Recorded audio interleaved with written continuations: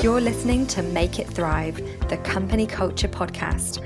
I'm your host, Lizzie Benton, culture consultant and founder of Liberty Mind, and I want to inspire people to create unique company cultures where our human potential can thrive. In this podcast, I talk to organisations and employees about the impact of company culture. Together, we can make it thrive. Hi everyone, and welcome back to Make It Thrive, the Company Culture Podcast. How are you faring with season 6? I really hope you are enjoying it as much as I have enjoyed recording it. Have you had an existential crisis yet, or are you feeling super inspired? I hope that as we put our heads into the future, you are feeling more motivated, more excited about the possibilities that still await our company cultures. Today's episode was mainly inspired by David Attenborough's recent documentary, A Life on Our Planet, on Netflix. I dare you to watch it and not cry. For me personally, it was both harrowing and motivating, making me really want to understand what it is we can do as individuals and as businesses. To help us on that journey and what it means for the future, today I'm talking to Jake Fines, the Director of Holcombe Nature Reserve and General Manager of Conservation at Holcombe Estate. Jake has been featured across the media for his passion and work in the conservation of the environment. And in this episode, I'm talking to Jake about where our heads need to be at when it comes to future-proofing for the world we have created and the changes that are yet to happen through climate change. By all means, some of the things you might hear today, you might think, oh, I already knew that, or I know that. But how many of us are actually doing those things and taking those actions right now?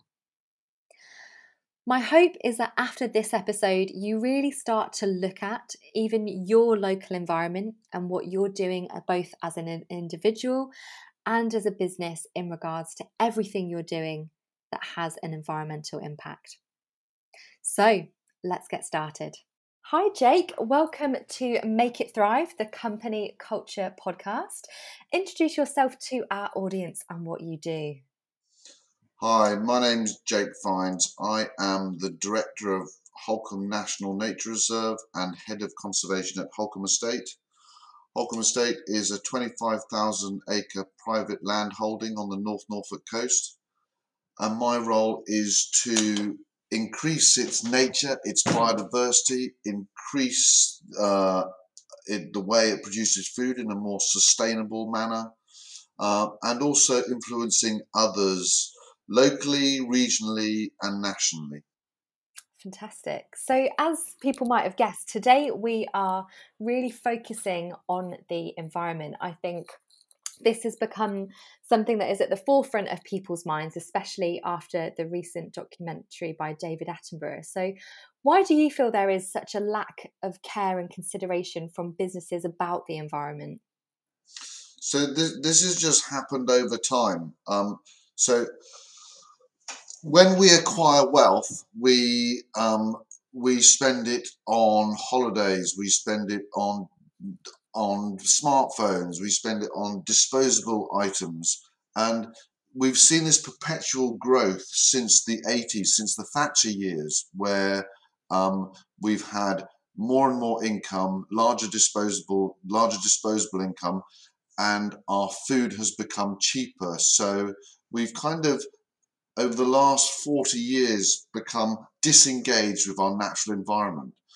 And that we are now beginning to see that this is hugely detriment to those environments that fundamentally sustain all of us. So it's just been a steady disengagement with the natural world. We've become more urbanized. We've become more global, but haven't really focused on the impacts that we're having as individuals. Absolutely. I must agree with you. I think it's really interesting because as an individual, you know, when you watch something like the David Attenborough documentary and you're kind of faced with the very realistic consequences of what we have done to our natural environment, it does make you take stock of, your choices in life and the things that you do in your own environment. And it can become very small. You might think, oh, it's only me as an individual that can, make an impact. It's not the things maybe I do or the things I'm connected with. But especially when it comes to our workplaces, I think there is also a shift that needs to happen in our cultures and how we run our businesses. I mean, is there any particular impacts that you think we will see in our workplaces and our businesses as our environment begins to change? So firstly, we sit in the comfort of our living rooms watching a wonderful David Attenborough telling us of the devastation happening around the globe and species loss, deforestation, ice caps melting. But it doesn't affect us. We watch it and it's very powerful and it's very moving. But actually, we don't see this currently. We don't see this ourselves. But we are starting to see, as climate change starts to take hold, we start to see these effects that start these weather events that start to affect us. And it's until something affects us as individuals that actually we really feel the urge to do something about it. So we've had one of the wettest years on record, one of the sunniest Septembers on record, one of the hottest Aprils on record. So this is climate change. This is starting to happen in front of our eyes, and we don't. But it still's not affecting our daily lives. It might affect us, the half term is very wet, so we might go to the cinema, but COVID has prevented us from going to the cinema. So slowly things are starting to affect us. And it's then that we realise that as individuals, we have to do something about it. Now we can all play our small part. We can not use plastic bags. We can drive less. We can I don't know, not eat less meat. But it's actually those are quite small. Those are quite small measures in the grand scheme of things. The fundamental change has to come firstly from government, allowing the mechanism of change within industry and business. So, because it's industries and businesses that will fundamentally change the way we do things and how we operate. When I went to McDonald's as a child, everything was plastic and foam-based packaging. Now you go to McDonald's, their milk is organic, their packaging is paper or cardboard. So they are making changes, and we still go and get our fast food takeaway, but actually that businesses have started to change, and we see this across these global businesses. The Unilevers and the Googles of this world are already making differences to their businesses, which will fundamentally affect the way we act and the way we do things. And it was only last week that the Scottish government were going to ban single-use plastics like straws and plastic cutlery. So they put the legislation in place, and that affects the way we do things. So that's how it works. But we can all do things, we can all do things ourselves to make a difference. Absolutely. I mean, in terms of a business operations, because like you mentioned there, you've got some really big brands like Google and McDonald's and Unilever. But in terms of a business's operations, what are some of the biggest mistakes or common misconceptions that business owners make about the environment and their impact on the environment? They, as a small business, a small business is considered someone with less than 5 employees. A small businesses probably only have a turnover of in the hundreds of thousands. But actually, the differences they can make is they become more streamlined. They can look at already the digital age is allowing us we're printing less paper. We're communicating. If you're an office-based business, COVID has demonstrated we can converse with each other virtually quite easily. I haven't travelled beyond the confines of Norfolk for the last 6 months. So I've actually made an impact to climate change because I haven't got on a jet plane. I haven't driven across the country for a meeting or jumped on a train for meetings in London. So I've changed the way I operate. And actually, each business needs to make steady, small steps in ways they can become more efficient, more economic, but also ways where their business is perceived to others to be more sustainable and environmental. And I think that gives that business huge power for its consumer base, because the more we hear about the green recovery, the more we hear about how we can improve our water quality, how we, it was only last week that how much water we put, the sun said that we fill our kettles up too high and we use too much energy because we just overfill our kettles. There's really small steps that can make significant differences if collectively we do it. Mm. I like how you mentioned there as well about the perception of our customers and our clients, because I think we are, as consumers, becoming highly conscious of our environmental impact. You've got the massive increase in veganism. You've got, more activist groups being championing the government. And I think even over the years, there have been a number of protests and campaigns led against brands damaging the environment. I mean, Greenpeace notoriously goes after brands who have in some way impacted or been associated with environmental change. What do you think we should be done to encourage businesses to care more about the environment? So when they see their client base move to businesses that are more friendly, I know probably one of the greatest examples of this is the Body Shop. That was reusable plastics, and this is decades ago that the Body Shop started to promote its business as one that was good to the environment, using natural products that weren't tested on animals, and that business thrived. Whereas a business that is based on petrochemicals and single-use plastics, actually people will turn their backs on those businesses and will favour the ones that have better, greener credentials.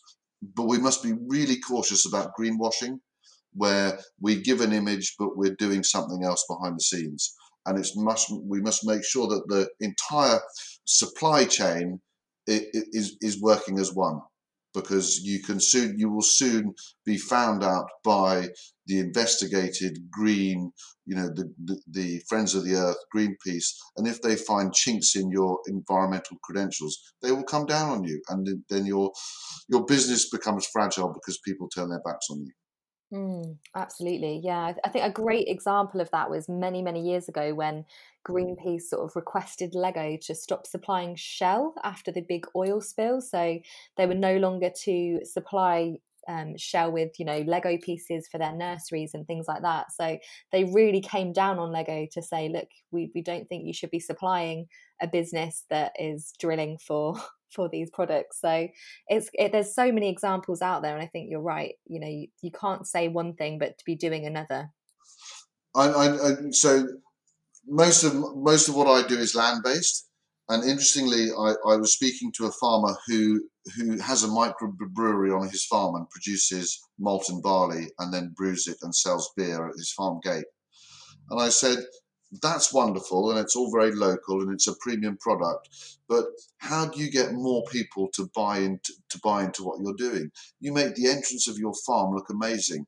You have hedgerows full of blossom and grass areas full of flowers. People will then be attracted to that, and then come and already he's implemented this, and already he's seen an increase in his turnover. Wow. Slightly skewed because more people are travelling around, so more people have been driving past his farm gate. But I believe that was sufficiently enough for people to look and go, that looks green, that looks something I want to buy into. Let's investigate. Definitely. So what do you think businesses should be considering when trying to become more environmentally sustainable? Because it feels like sometimes there's a big mountain to climb. I think it's this. It's the simple things. It's the not offering plastic bags. It's how you present your products. That plastic is something that people are becoming more aware of. I think if I'm just trying to think whether it's in a food, whether it's a food outlet, you might be looking at sourcing your food locally. Avocados. Everyone wants an avocado, a mashed avocado and bacon sandwich. But actually, we know the transportation of avocados and unseasonal avocados is hugely detrimental to the environment. So actually, it's making those sort of decisions. Changing your menus that become more seasonal and local.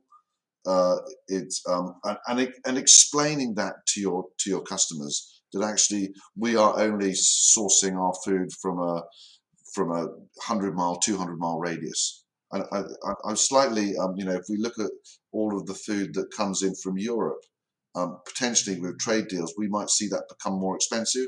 So it might also be an opportunity to source our local ingredients because they could be cheaper. Yes, definitely. Yeah, it's fascinating looking into how much produce we actually source outside of the UK, and I mean, especially in my local area where I live, I'm really fortunate that we have a lot of independent shops, refill stations, things like that, where you can go and you can take your own container to get different types of food without having to purchase any more packaging. So I think there is a bit of a momentum happening. But like you say, going sort of back to what you mentioned earlier, I think it's really easy for people to be disconnected to their local environment because, like we see on these documentaries, we see the Antarctic or we see the rainforest, and it's all almost glamorized to a point where, I've certainly never been to the rainforest or the Antarctic, so I'm hugely disconnected from those images that we're shown. But actually, it's about our localized environment. And I think that is something that maybe isn't promoted heavily enough. Do you think? Absolutely. Rhinoceroses and orangutans and pangolins are wonderfully sexy, and they're images that we see the Prime Minister only recently talking about. But what have we, in the last 30 years, how have we seen our environments change? Probably very little, because actually the changes in our environments happened prior to that. So we've come accustomed to seeing to what we see as the norm.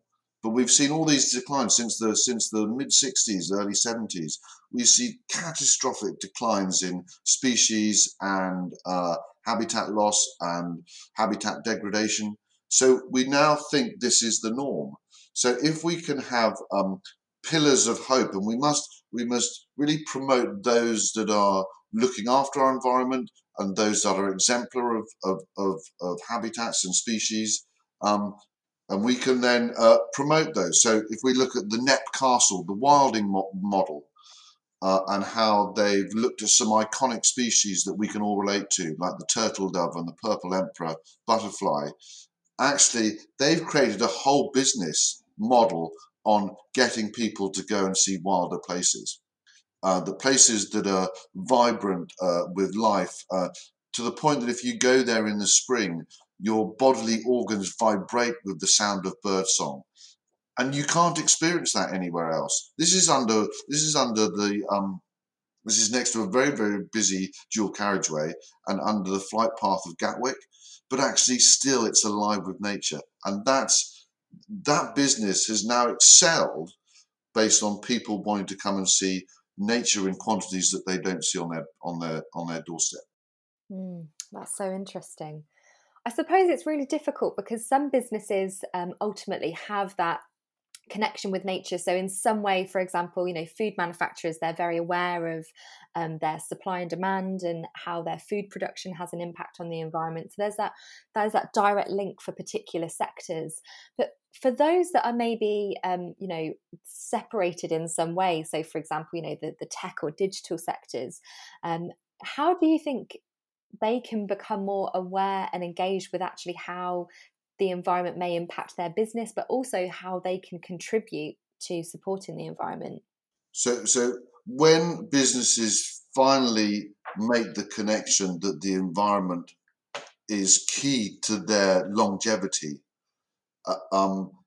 and then they start to invest in the environment. So I think those digital companies, those businesses, those online businesses can invest through natural capital, and when the science catches up, through carbon sequestration. So they might not be able to do things themselves as a business, but they need to buy into enhancing our environment. We cannot rely on government and the public purse to maintain this. We need everyone to buy into it. So already uh, there are businesses, and Coca-Cola is a very big investor in water quality throughout the UK. Marks and Spencer currently does its environmental offsetting in Costa Rica, because Costa Rica is sexy and it's a rainforest and it's got vast amounts of biodiversity. But actually, if we can make the UK, the British Isles, we can make parts of those become attractive so that businesses invest in that. And that's really key. So I was having a meeting last week with the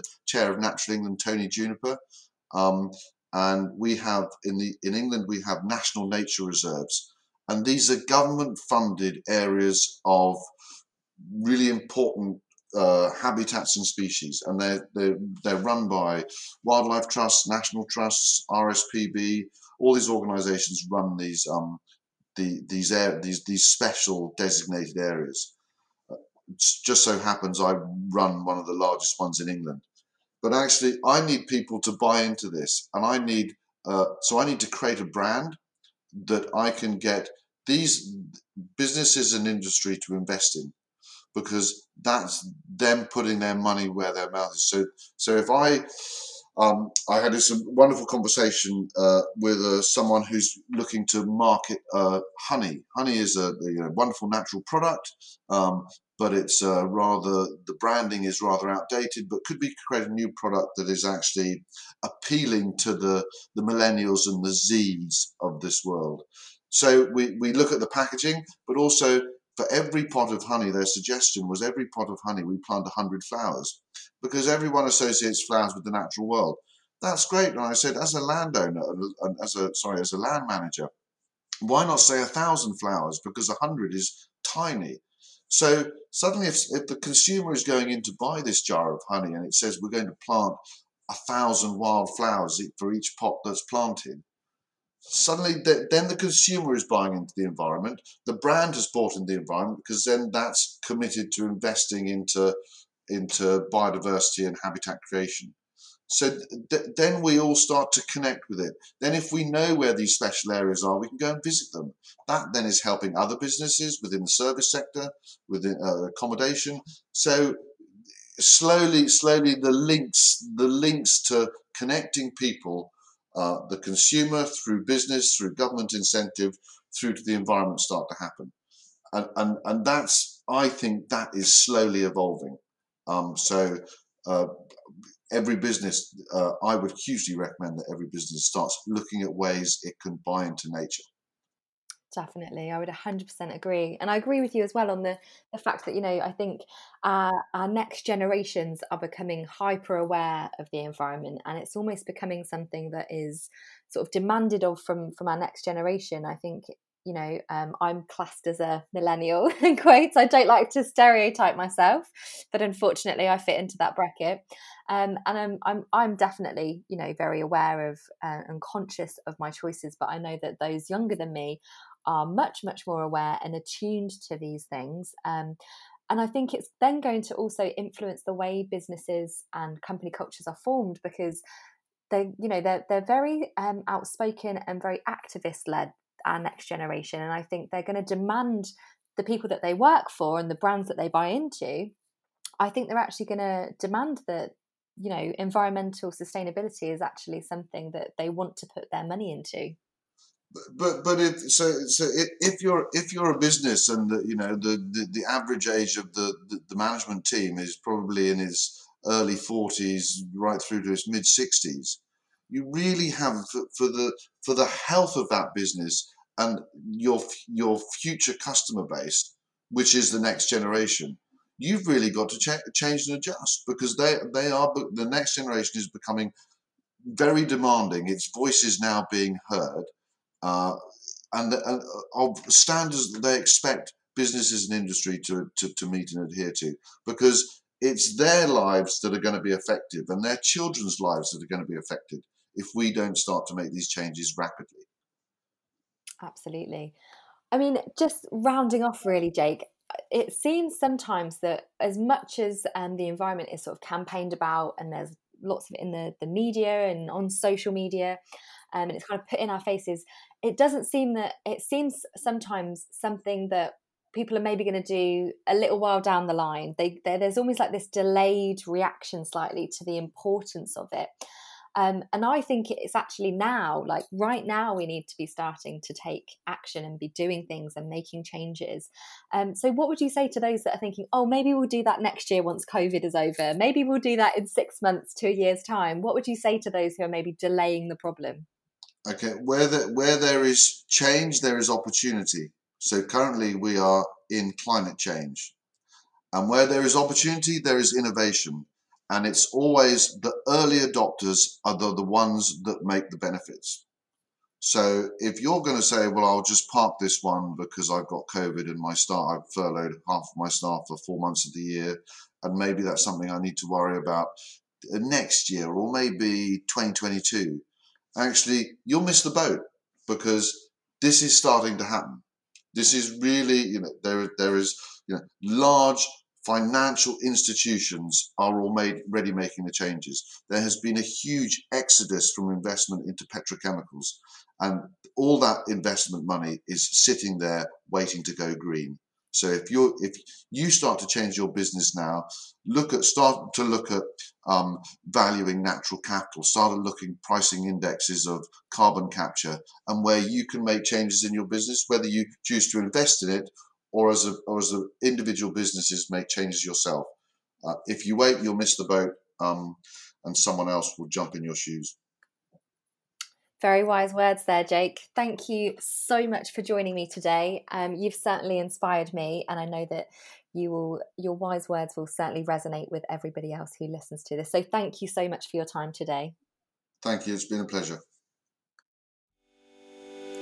You've been listening to Make It Thrive, the Company Culture Podcast, with me, your host, Lizzie Benton. If you've enjoyed listening and want to keep up with all things culture, don't forget to subscribe. Thank you so much for listening, and I look forward to welcoming you back next week.